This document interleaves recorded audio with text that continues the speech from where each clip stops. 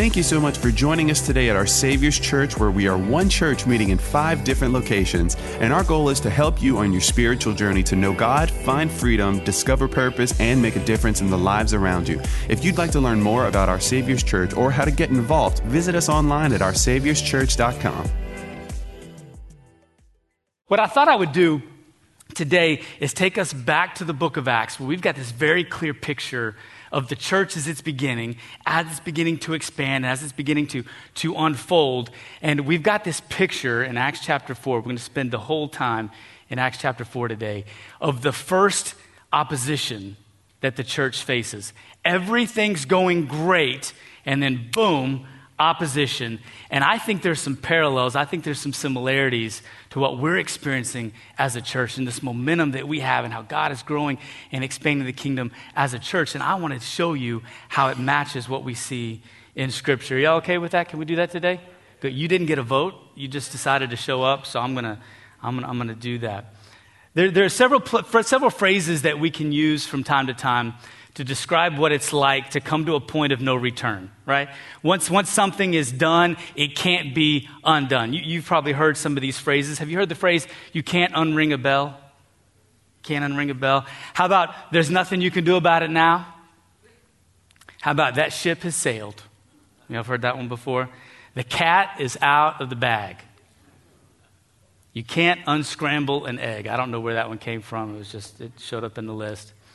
It's been set in stone. Some of you have used that before. Oh, it's already set in stone.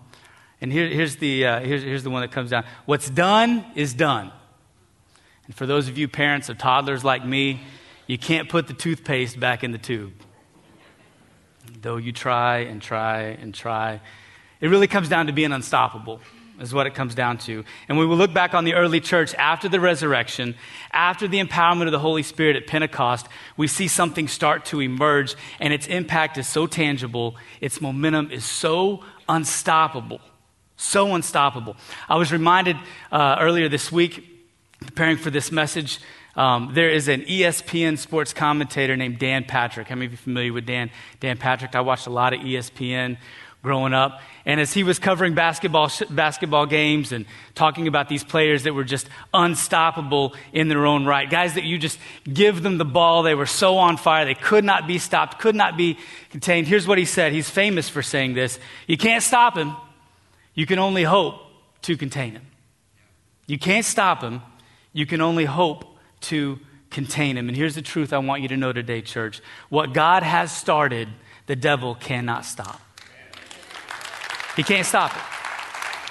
He can't stop the church. He can only hope to contain it. He can only hope to contain it. And the amazing part, the church not only grows through success and intentionality, it grows through adversity. The devil can't stop what God has started. Our last conversation in Acts that we spoke about a couple weeks ago, Jesus had just told the disciples to wait for the coming of the Holy Spirit. They assembled in unity and obedience. We call that one accord.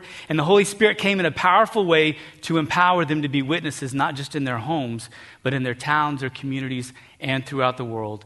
And they tried to go back to life as normal, but something had drastically changed in them and in their hearts. And on a trip to the temple to pray, Peter and John came across a crippled man who they healed in the name of Jesus, and it sent everyone into an uproar.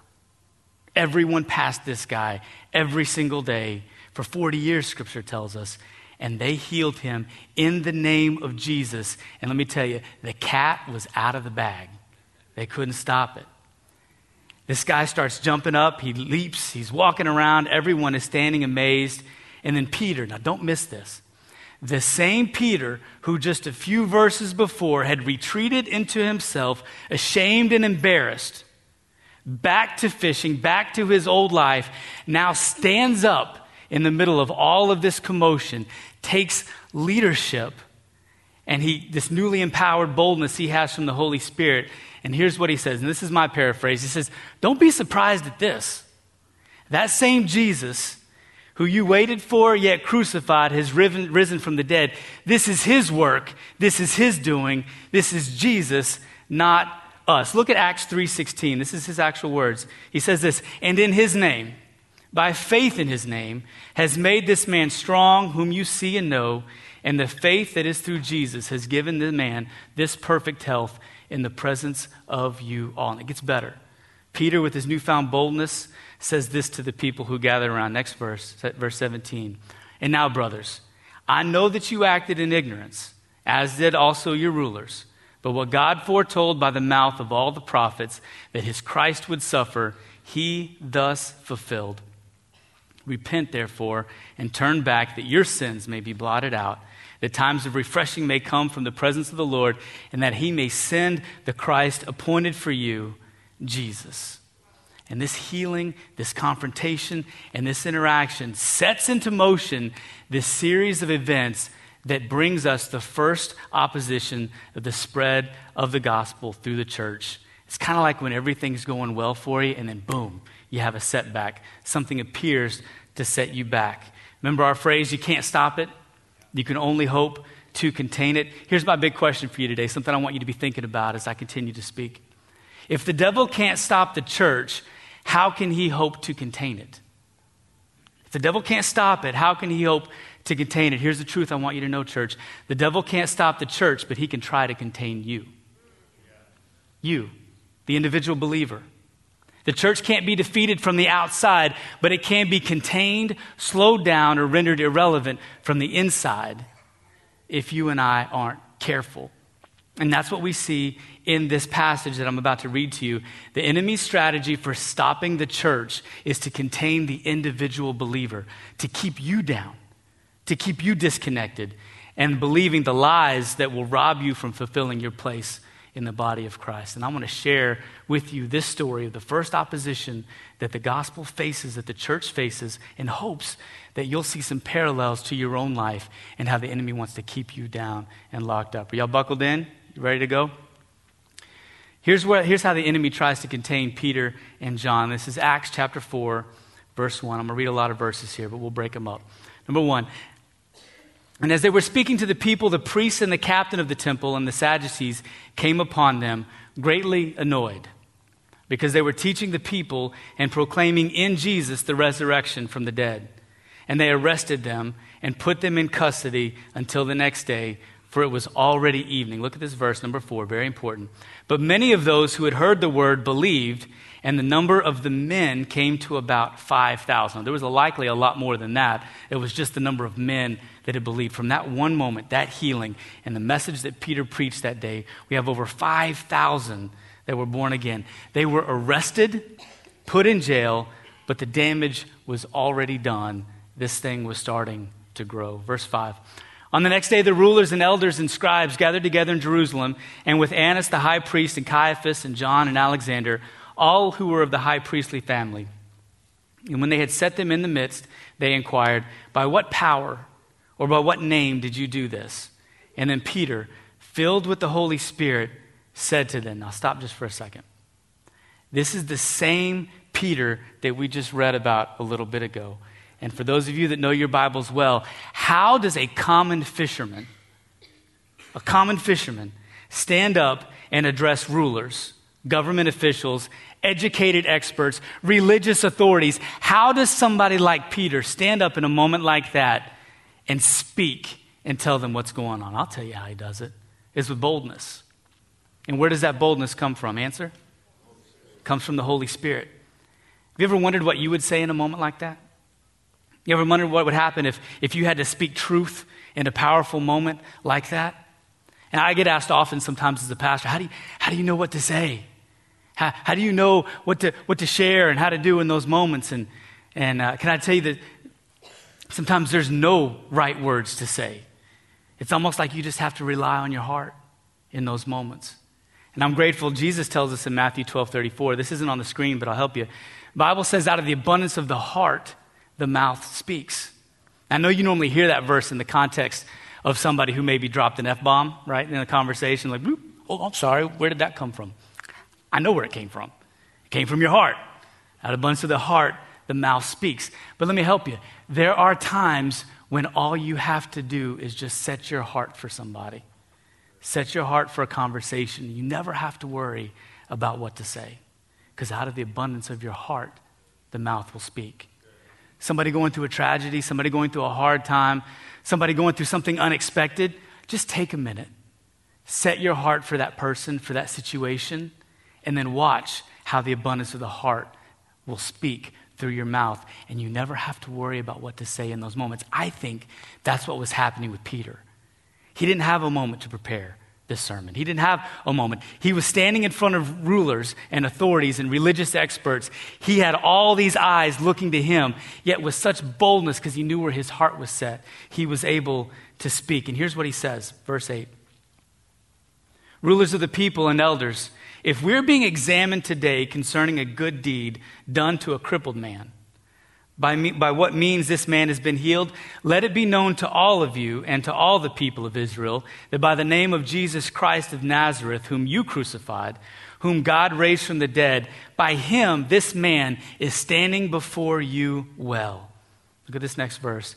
This Jesus is the stone that was rejected by you, the builders, which has become the cornerstone. Kind of weird that he would jump straight into architectural language in the middle of all this, but I need you to see something important.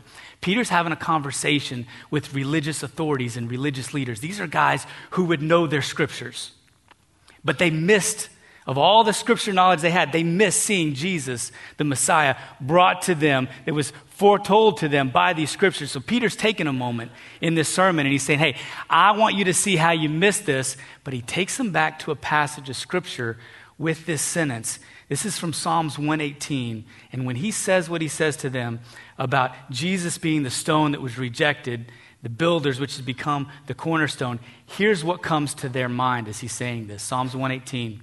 Open to me the gates of righteousness that I might enter through them and give thanks to the Lord. This is the gate of the Lord. The righteous shall enter through it. I thank you that you have answered me and have become my salvation. The stone that the builders rejected has become the cornerstone. And look at this. This is the Lord's doing. It is marvelous in our eyes. This is the day that the Lord has made. Let us rejoice and be glad in it. It's almost as if Peter was given a sermon to the people and then a sermon to the religious leaders. And he said, look, don't miss it. This is God. You're blaming me, but this is God doing this, and you're missing it. But here's the cool part. That same passage, Psalms 118, with both Peter and the religious authorities were familiar with. Look at verse 5. Out of my distress I called on the Lord. The Lord answered me and set me free. The Lord is on my side. I will not fear. What can man do to me? The Lord is on my side as my helper. I shall look in triumph on those who hate me. What do you think Peter was thinking about in that moment? You can't touch me. You can't touch me. What can man do to me? And in this passage, we see what I think is the first thing in this story that the enemy wants to use in your life to try to contain you from fulfilling your part in the church and helping it grow and expand. And here's that first thing for you, a fear of man. The enemy wants to use a fear of man. Now, I know looking at me, this is going to be hard for you to believe, but growing up in elementary school, I had a bully. Y'all aren't supposed to laugh. You're supposed to be, no, Pastor Don, there's no way. Not everybody picked on me, but this one kid in particular. And I was about fourth grade, and this was the time in my life where the man I affectionately call my father, the only dad that I've really known, came and married my mom. And this was our first real father-son interaction. And looking back on it, I can think of a lot of different ways that I probably would have counseled me as a young boy to deal with this bully. But here was my dad's advice to me in the moment to deal with this bully. He said, son, when you get to school the next day, I want you to walk up to him, ball up your fist, and punch him square in the nose. Again, there's a lot of other ways that if you're dealing with a bully, come see me after. I'm going to help you. And I said, you're crazy. He's going to beat me up. He's been this. What do you mean? Just go hit it. He said, I'm telling you, just walk up and just punch him straight. Don't ask any questions. Don't say anything. Just walk up and just nail him right in the nose. I said, he's going to beat me up. Did you miss that part of the whole thing? And here's what he said. I'll never forget it. He said, son, he may beat you up, but he can't eat you. I got to thinking, and for 10-year-old me, that was all the encouragement. You're right. He could beat me up, but I'm still going to be here. He can't eat me. So I was a little smarter than that. I waited till he was right by the teacher on the playground. And I did. I popped him right in the nose, and he jumped on me, and the teacher broke us apart just as I had imagined it would happen. And he took us to the principal's office, and I'll never forget my dad walking in. We're both sitting there in front of the principal, and my dad walks in, and he says, "Son, you can go back to class." And the principal says, "No, he needs to stay here and listen to this." And my dad, I was so proud of him, stood up and says, "No, he's going to go back to class. I told him to do that." And so I'm sitting here thinking, a fear of man in that moment was something that stood out to me, and it helped me. And I started to realize at the end of the day, what can man do to me? What can man do to me? And again, I'm not saying you're dealing with a 10-year-old bully. But at the end of the day, what can man really do to you? And listen, this fear of man is so challenging, and it's so deceptive. You may not even know that you're dealing with it. If you value more what other people think about you than what God thinks about you, you may be struggling with the fear of man. And the enemy will use that to keep you from making an impact for himself, or for God. If you seek after the approval of others more than you seek after the approval of God, that's a fear of man. If you need every effort or achievement to be recognized by someone, that's a fear of man. And let me tell you, church, a fear of man will cripple a believer from fulfilling the mission of God. Listen, the devil cannot stop us. But if he can trip you up, if he can contain you, he can keep you from being a part of what God is doing. And that's what I'm trying to help you with. Peter goes on, verse 12. He says, "And there's salvation in no one else, for there is no other name under heaven given among men by which we must be saved." Now, when they saw the boldness of Peter and John, and they perceived that they were uneducated, common men, they were astonished. And they recognized that they had been with Jesus.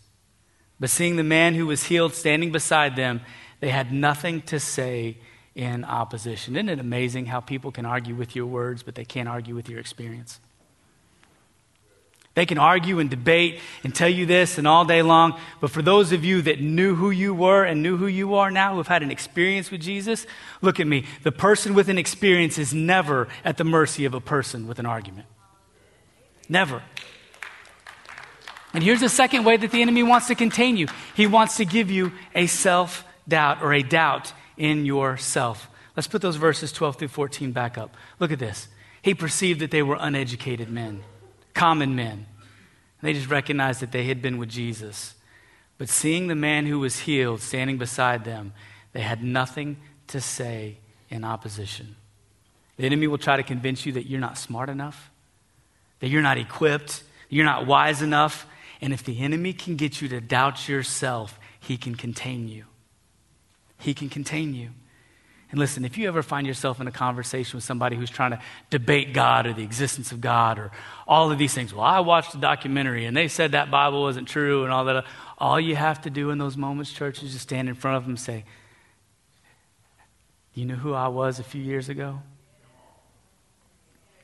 I didn't watch that documentary. I didn't read all those books. I'm probably not even as smart as you. But I know who I was then, and I know who I am now, and that is Jesus, Jesus, Jesus, Jesus." Verse 15. Again, a doubt in self will cripple you and keep the enemy from using you. You are more than you think you are. Verse 15. "But when they had commanded them to leave the council, they conferred with one another." I can only imagine how that would go, right? They sit there, they have this tribunal, they get all these people in front of Peter and John, and they know they can't argue with them, they know they can't stop them, they can't deny what has happened, so they're going to talk among themselves. And here's what they say: "What shall we do with these men? For a notable sign has been performed through them. It's evident to all the inhabitants of Jerusalem, and we cannot deny it. But in order that it may spread no further among the people, let us warn them to speak no more to anyone in this name." Can't stop it. We can hope to contain it. Verse 18, "So they called them, and they charged them not to speak or to teach at all in the name of Jesus. But Peter and John answered them, 'Whether it's right on the side of God to listen to you rather than to God, you must judge. For we cannot but speak of what we have seen and heard.'" 21, "And when they had further threatened them, they let them go, finding no way to punish them because of the people, for all were praising God for what had happened. For the man on whom this sign of healing was performed was more than 40 years old. Remember, the person with an experience is never at the mercy of a person with an argument. You are more equipped to talk to people about Jesus, having walked through and walked with Jesus your own life, than anybody who has read any amount of books or any apologist on the face of this earth. You are the testimony. The Bible tells us that we are overcomers by the blood of the Lamb, what Jesus did for us, and the word of our testimony. What God has done in your life is enough. You do not need to doubt yourself. I'm telling you, the enemy can't stop it. He can only hope to contain it. I love this. Look at verse 23. When they were released, they went to their friends and reported what the chief priests and the elders had said to them. Here's my question for you. Where do you go after a spiritual victory or in a moment of defeat? Where do you go? Are you doing life with others? Is there somebody that you can call, that you can pick up? They had people that they could go to in that moment. Do you? Who's getting your 2 a.m. phone call? And we see in this passage, the enemy is trying to contain what the church is doing, what God is doing in the middle of this. And he brought them a fear of man, and he tried to bring them doubt in themselves. And here's the next thing that the enemy will try to use to contain you from what God wants to do in your life. It's number 3, doing life alone. Doing life alone. Can I tell you, salvation is intimately individual, but Christianity is a team sport. Christianity is a team sport. Next to who you trust for salvation and your eternity, next to who you choose for your marriage, who you choose to live life with will make the biggest impact on your life. I'm telling you. This week I was on the phone visiting with a father whose son was facing liver failure. He didn't know what to do. And his wife calls a friend and says, "Hey, can you come over?" And this is what this father told me. He said he came over, we sat in his truck, and I just cried. I just cried. He didn't know what to say, and I didn't need him to say anything. But I was so glad that he was able to come and to be there. Listen to me, church. In a moment of crisis, people don't rise to the occasion. They fall to their greatest level of preparation. You're not automatically prepared to excel through crisis. It doesn't work that way. When crisis comes, you will fall to whatever level of preparation that you have. And I'm so proud of you, and I'm so proud of our church, the way that we have loved and prayed for and given and supported the Simmons family. There was over 500 people at that funeral attendance. There was a line out the door to visit with them and to share condolences and to pray with them. And listen, who they trusted for salvation, who they trusted for their marriage, who they trusted to do life with, absolutely made the difference in how they're able to walk through this tragedy. I just tell you, after leading you to Jesus, it may be my greatest responsibility as a pastor to lead you to other people so that you can do life with them. Christianity is individual, but it is a team sport. It is a team sport. And I'm telling you, if you want God to do something in your life, it will involve other people. The kingdom of God is built upon relationship, church. Think about it. Everything God does in your life comes in the form of a relationship. Many of you are here today because of a relationship that you have. Even salvation itself, the greatest gift God could give us, came in the form of relationship with Jesus Christ. The kingdom of God is built upon relationship. We are better together. I've heard it say you're only as sick as your secrets. I'm going to tell you, you're only as weak as you are isolated. Think about the moments when you struggled the most. You were isolated, you were lonely, and the enemy knows that. Look what happened when they went with their friends, verse 23. And when they were released, they went to their friends and reported what the chief priests and the elders had said to them. And when they heard it, they lifted their voices together to God and said, "Sovereign Lord, who made the heaven and the earth and the sea and everything in them, who through the mouth of our father David, your servant, said by the Holy Spirit," and they quote Psalms 2 in this next section. Why did the Gentiles rage and the peoples plot in vain. The kings of the earth set themselves, and the rulers were gathered together against the Lord and against his anointed. How cool it must have been for them to have this new meaning to all this scripture that they had known. To go their whole lives reading and studying these things that God was promised, and then to see lived out for them right before their very eyes with Jesus. To see the persecution that they were facing, that God would still come back and prevail in the middle of this. Verse 27, for truly in this city there were gathered together against your holy servant Jesus, whom you anointed, both Herod and Pontius Pilate, along with the Gentiles and the peoples of Israel, to do whatever your hand and your plan had predestined to take place. Isn't it important to know that no matter what comes into your life, it comes through the hands of God? No matter what happens.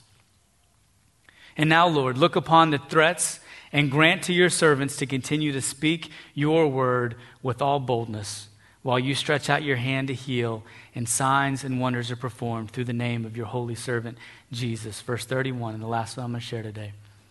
And when they had prayed, the place in which they were gathered together was shaken, and they were all filled with the Holy Spirit and continued to speak the word of God with boldness. And when they had prayed, I've told you, the enemy can't stop the church. He can only hope to contain it.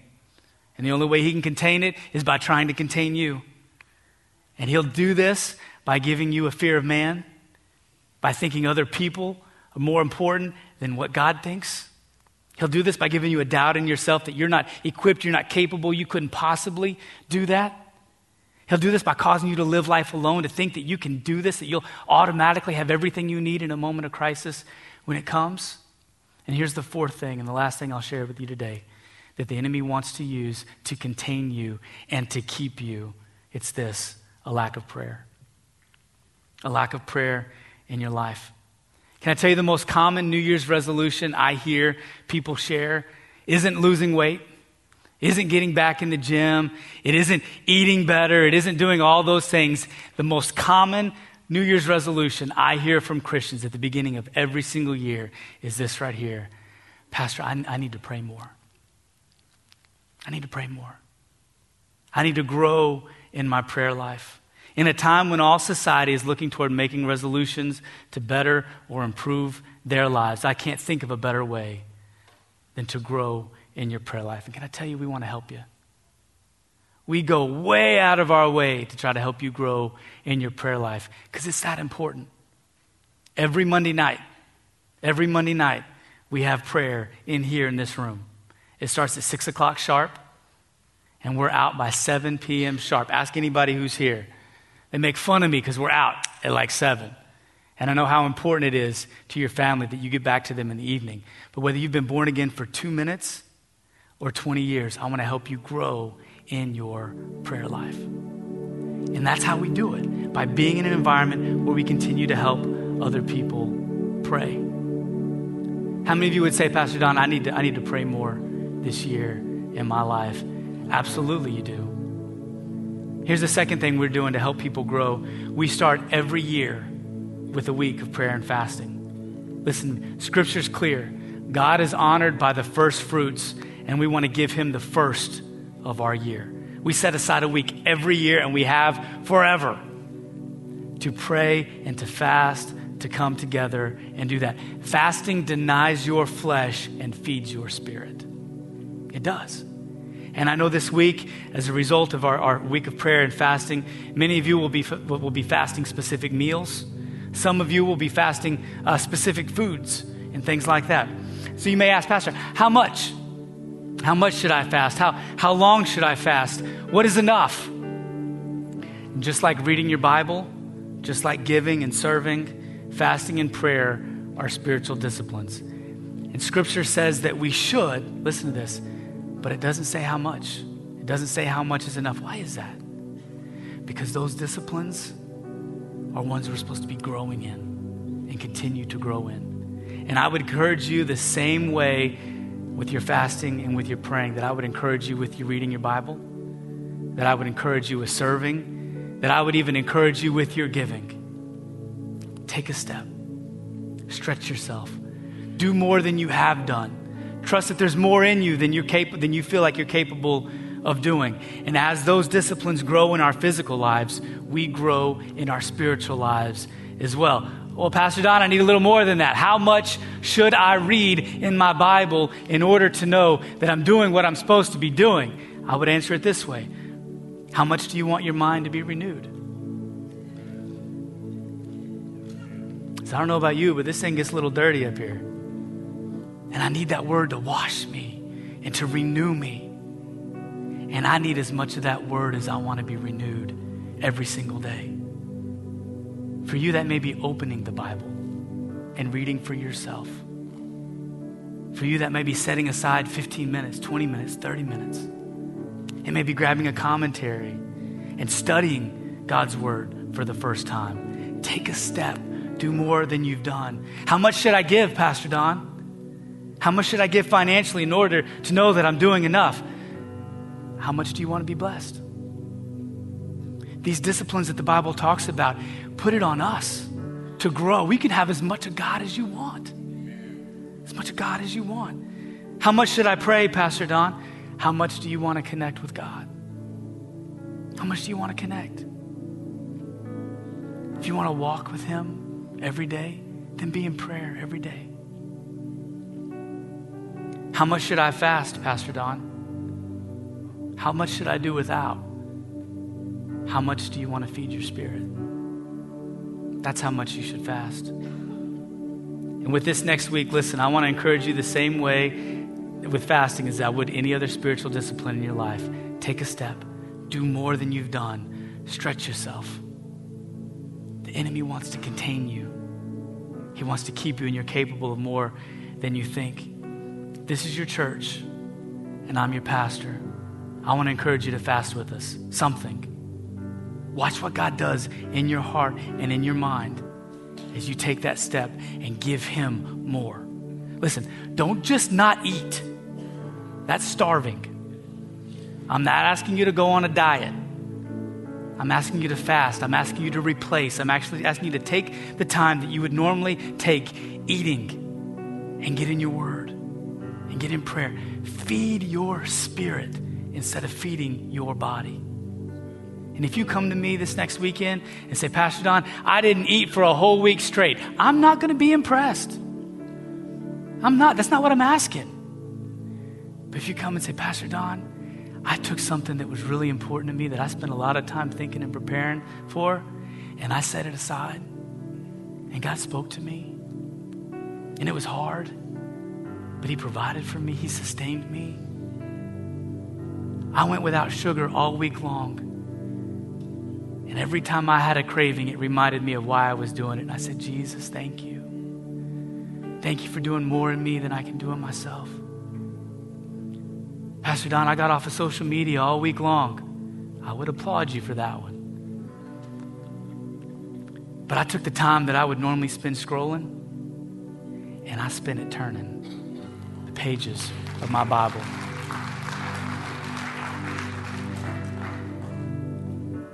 The enemy cannot stop what God is doing in this church. He can't do it. It ain't going to happen. What Jesus has done was perfect and provided for everything. Not just your past sins, your present sin, your future sin as well. It was perfect and flawless. The only hope the enemy has to contain what God is going to do is to keep you from all that God has for you. And this is the time to grow. You're dealing with a fear of man? Fasting will help you with that.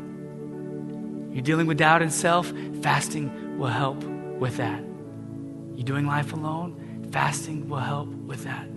Even if you just took the time that you would normally spend watching TV and you picked up the phone and called a friend and asked them what God was doing in their heart and their mind, God would do a work in your life and through your life. If your schedule allows, I want you to join us every night, Monday night, Tuesday night, Wednesday night, Thursday night, Friday night at 6 o'clock. We're going to be in here. We're going to worship. Fill our spirits.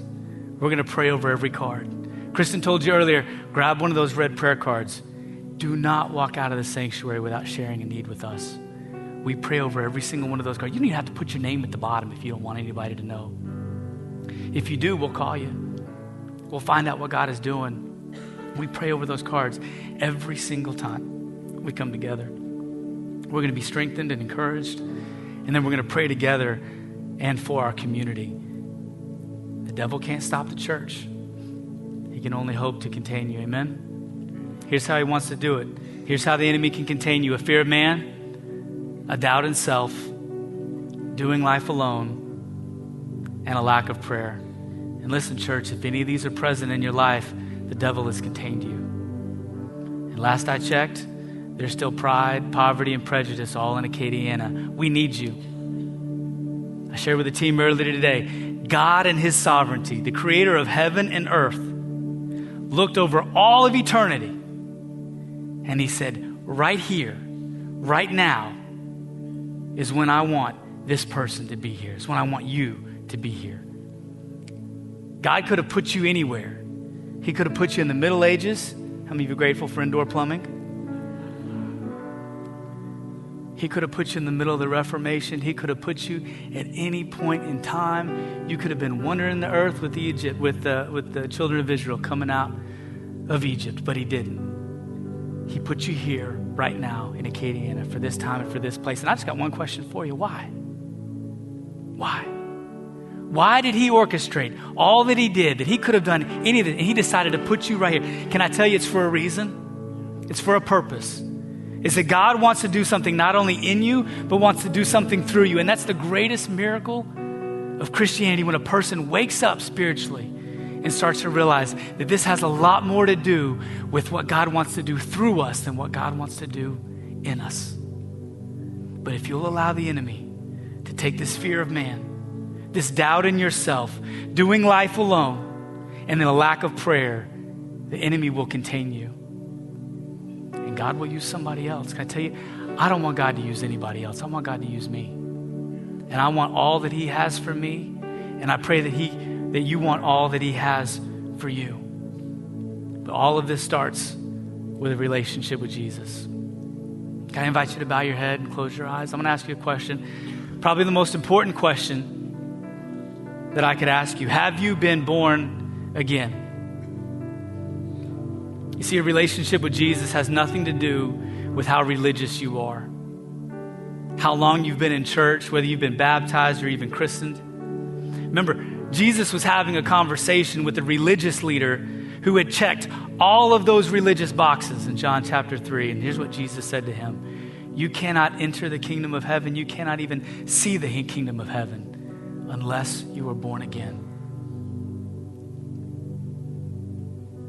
And I want to tell you, to be born again, to acknowledge what God is doing in your heart, you couldn't even see it if he hadn't started working inside your heart, if he hadn't taken you from being spiritually dead to being spiritually alive.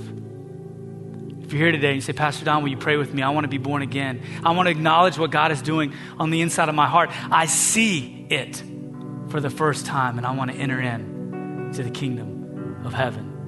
When I die, I want to know that the first face I see will be the face of Jesus welcoming me in. I'll tell you, it's as simple as ABC. A is admit. Admit that your sin has separated you from a loving and a holy God. It's B. Believe that he sent his son Jesus, not only to die for our sins, to pay a debt that we could not pay, but to live a life that we couldn't live. And that he sent him for you and for me. And then C, it's to confess him as Lord and Savior and King. To know that his way is better. That it's not about just making a decision, it's about making a disciple. It's about choosing to follow him no matter what it costs you. If you're here today and you say, Pastor Don, I admit that my sin has separated me. I believe that Jesus is the Son of God sent for me to empower me to live this life that you're telling me I can live. And I'm ready today to confess him as Lord and Savior, as King, as ruler of my life. And you'd like me to pray with you. I'm going to ask you from right where you're sitting, every head bowed, every eye closed. Can you just raise your hand so I know who I'm praying with?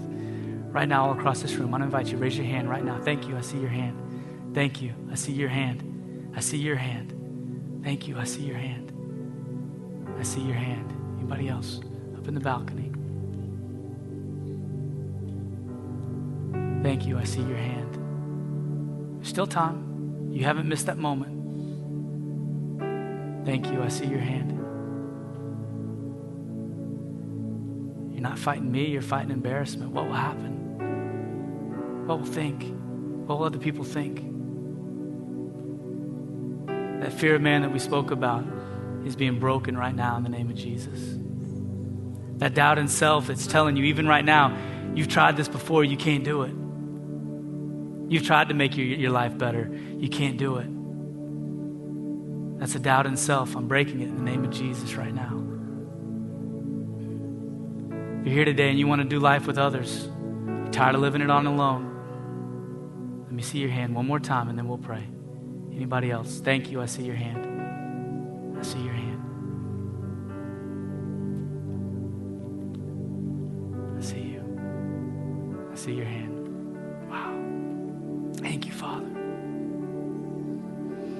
Church, I'm going to ask everybody to repeat after me as I pray with those who have raised their hands, symbolizing the fact that none of us do Christianity alone. Let's pray this out loud. Dear Lord Jesus, I believe that you're the Son of God. I believe that on the cross, you took my sin, my shame, my guilt, and you died for it.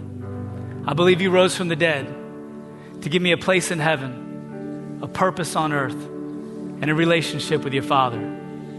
Today, Lord Jesus, I turn from my sin to follow you with all my heart, no matter what it costs me. God is my Father. Jesus is my Lord and Savior. The Holy Spirit is my helper. And heaven is now my home. In Jesus' name, amen, amen. Let's celebrate with those who raise their hands.